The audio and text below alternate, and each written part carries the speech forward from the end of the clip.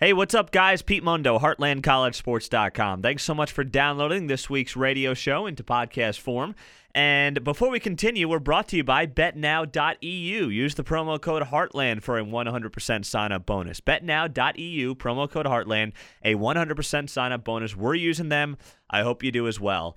And please do rate, review, subscribe on iTunes, Stitcher, and Google Play. And send me a screenshot of your rating and review to Pete Mundo, that's Mundo, at HeartlandCollegeSports.com, and I will send you a free Heartland College Sports koozie. Thanks, guys. Enjoy the show, and we'll talk soon.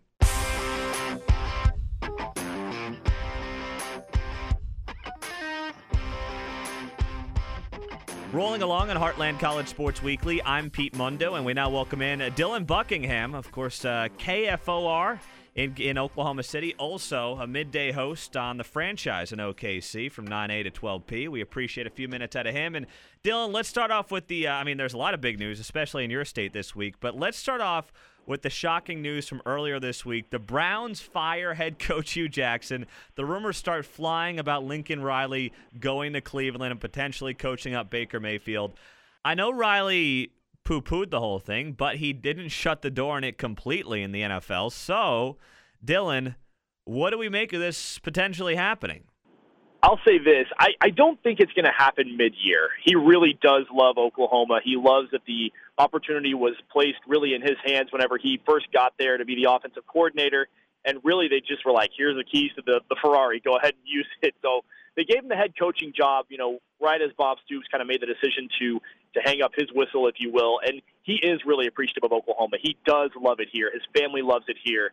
They enjoy this lifestyle that they have. And he really does like recruiting. And he said at his press conference earlier this week that he's really in a situation where he likes the raw coaching factor of what he does on a day in and day out basis. These guys are still in a position where they want to go back and learn and still get kind of tutelaged, if you will, in that scenario. So when they go through that, he enjoys that. He enjoys having the X's and O's kind of be bestowed upon his players and having guys that he wants to have in there. Now, does he give the NFL a chance later down the line? I would absolutely say so. I think that's something he wants to test. Bob Stoops never did that in the 19 years he was at Oklahoma. He always had chances, and Lincoln Riley will always have chances. Chris Mortensen tweeted earlier this year that 31 of 32 teams have been in contact with Riley just about his offensive creativity. And I think Riley at some point would want to try and test that out and see if it's, something that could work well in the NFL. I know Chip Kelly didn't have as much success, but, Lincoln Riley is a brilliant offensive mind, and what he game plans week in and week out is incredible. So I think at some point he gives it a shot. But right now, I think he's just perfectly content at Oklahoma, and I think he still has goals he wants to reach at Oklahoma. Is this story something that has permeated the team or the university in any way, or is it more just sports talk fodder? I would say it's probably probably more sports talk fodder, honestly, because, everyone knows, at least in this area of the country, how close Lincoln and Baker are. They are not quite father and son close, but not quite brother close either. I mean, it's ridiculous how close those two are. And they've had a lot of growing up together that they've done, at least in terms of their football lives. You look at what Baker Mayfield did once he got to Oklahoma, and same with Lincoln Riley. Riley is grateful to Baker for all he did to help him get to the next level and to help him be the head coach he is at Oklahoma. And so those two are extremely close. I would say that, this is going to be a natural thing just because the Browns are going to have that opportunity to maybe pursue Lincoln Riley and get a guy that can get the most out of Baker Mayfield, albeit against different and harder competition. But, I would say going forward, there's going to be that call that's made. And if you're the Browns, you're doing your due diligence. And that's the smartest thing to go about by doing this. Dylan Buckingham's joining us, KFOR in OKC, also the franchise in Oklahoma City as well, TV and radio there. So this team now, they had the loss to Texas, set them back. They've come out since the firing of Mike Stoops. In the past 6 quarters since halftime of that TCU game, they've given up, a total of 17 points, I believe it is. What are you seeing out of this defense that is better or improved from Mike Stoops to Ruffin McNeil over 2 games? First off, it's really strange because there hasn't been a whole lot of difference that's been out there in terms of scheme. They've played Robert Barnes a little bit more. They've thrown Dorian Turner-Yell out there a little bit here and there. They played 3 safeties at times against TCU. That was a little different. But Robert Barnes has really kind of emerged. And the biggest thing that we've seen out of this defense is just attitude. Really, it's Kenneth Murray says it's a brotherhood. It's the brotherhood. It's at an all-time high, that they're all just trying to play for each other now, and not just defensively, but offensively as well. And that's why this tide has turned defensively for this team. And maybe it is the fact it's a different voice. Brendan Radley-Hiles, who is Buki, a lot of people know him as, the freshman stud that's a 5-star recruit, he tweeted after Mike Stoops got fired, "It's different when you're playing for the coach you love."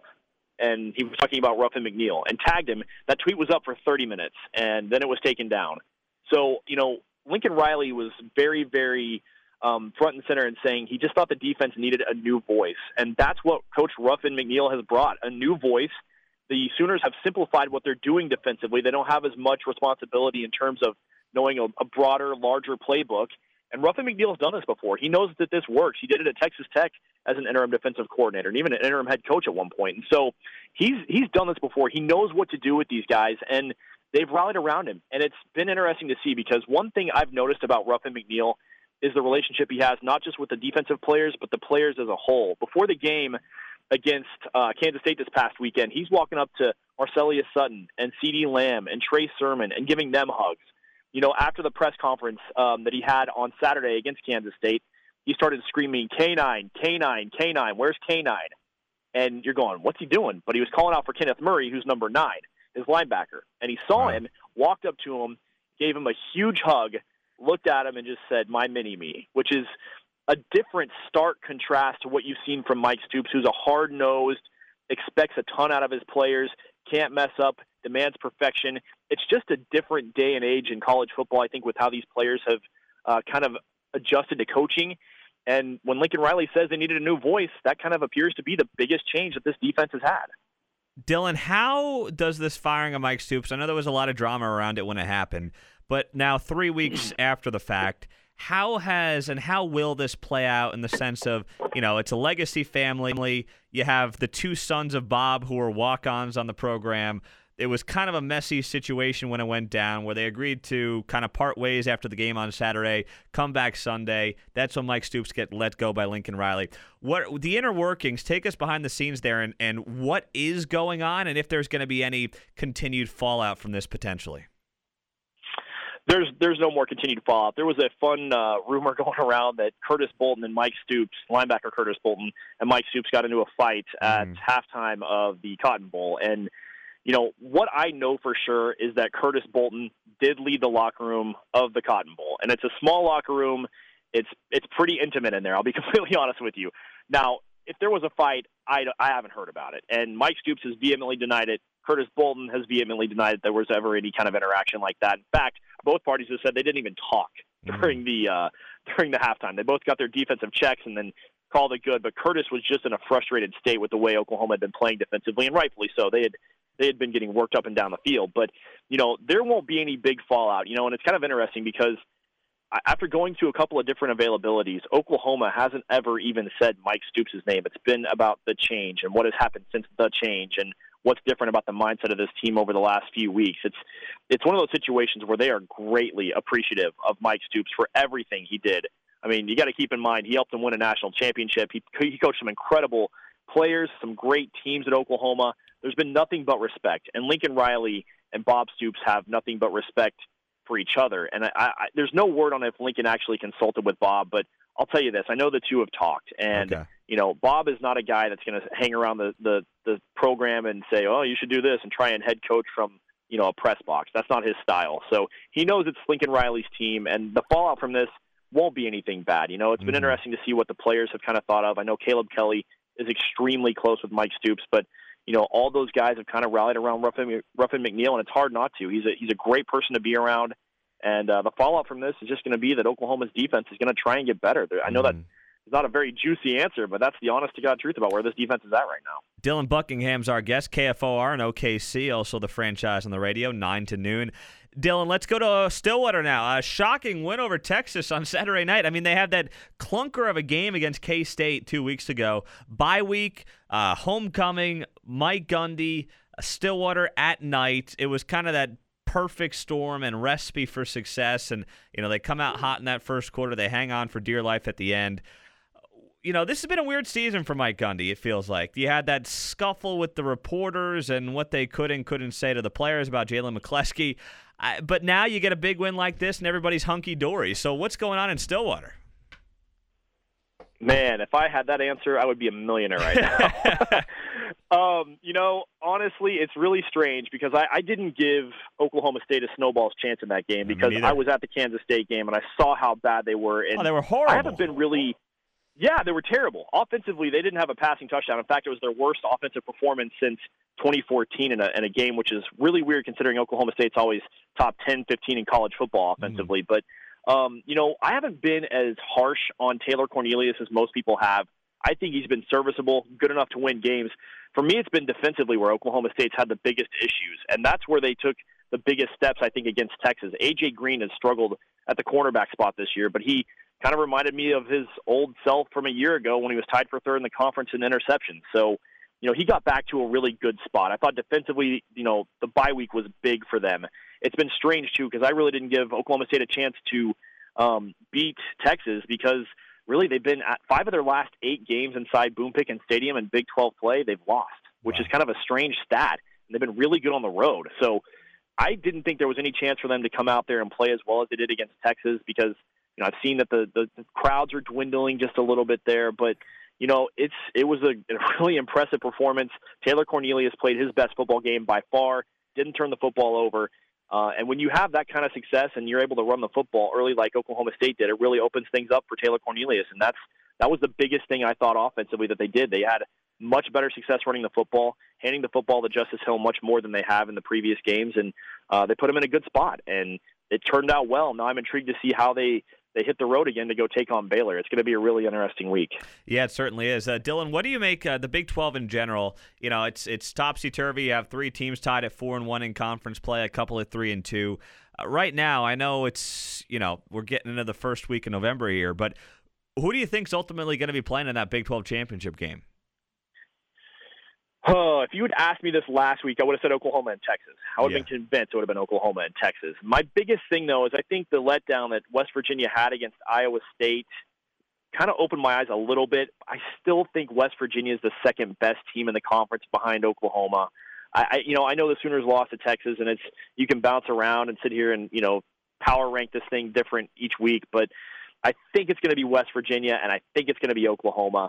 I don't know if Iowa State's going to be able to keep this clip up. I mean, they've been great. Don't get me wrong. Taking down Texas Tech is no easy thing, especially with the way they've been playing this year. But I think West Virginia gets it done against Texas, and that's my biggest thing. I think they'll get that wrapped up, and Texas will be a 2-loss team, and maybe we'll look and see, at least in conference play, and we'll look and see maybe next year if they can contend in that spot. But I think if you had to make me guess right now, I think Oklahoma and West Virginia do the thing and square off against each other. But who knows, maybe West Virginia and Texas, it's just going to be such a crazy year. But I hate to say it, but I'm going to go West Virginia and Oklahoma. Yeah, no, it's going to be a wild year. Dylan joining us, Dylan Buckingham joining us, KFOR and OKC, also the franchise, 9 to noon there. When you look at this OU team, college football playoff implications, I think it's fair to say that it's basically now OU, and then you can make the argument that if West Virginia runs the table, I don't think we're going to see a 2-loss team like Texas from the Big 12 make the college football playoff. I don't think that's ever going to happen, at least not right now. So do you believe we're down to OU, West Virginia for a chance to make the college football playoff in the conference, and that's really it? Yes. Yeah, I do. It's going to take whoever it is, whether it be West Virginia or Oklahoma, winning out. Okay. And that means they got to take 2 of those teams, like Oklahoma, for example, and West Virginia. They're playing the Friday after Thanksgiving, and they could end up meeting, 8 days later? Mm-hmm. So in the Big 12 championship. And whoever is in that scenario, the Big 12 could basically just cannibalize itself. And if one team wins one game and one team wins the other, I don't like the other team's chances of getting into the college football playoff at all. I think you're going to need to get some help there. Ohio State and Michigan could, in a sense, do that as well to each other because – Michigan's been great, got the 1 loss to Notre Dame. I'm intrigued to see what happens there. It's going to take some of that because LSU and Alabama should iron themselves out this weekend. I of course, think Alabama's going to win that game. But when you look at what could take place, it's going to take an unbeaten season from here on out by whoever is in the Big 12 championship game to get to the college football playoff, and there could be a little bit of help that needs to go there as well. So I think it's going to take that. It's going to take an undefeated season down the line the rest of the way. Well, he's Dylan Buckingham, KFOR and OKC. Also, the franchise does the midday show there. Dylan, great to have you on. Really appreciate a few minutes, and we'd love to do it again soon. Pete, thank you so much for your time. I really do appreciate it. Had fun.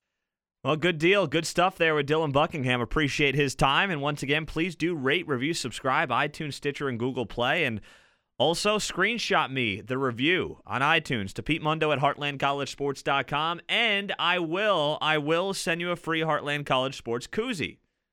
It's great. And we're brought to you by BetNow.eu, promo code Heartland for a 100% sign-up bonus. Check it out. Talk to you guys soon.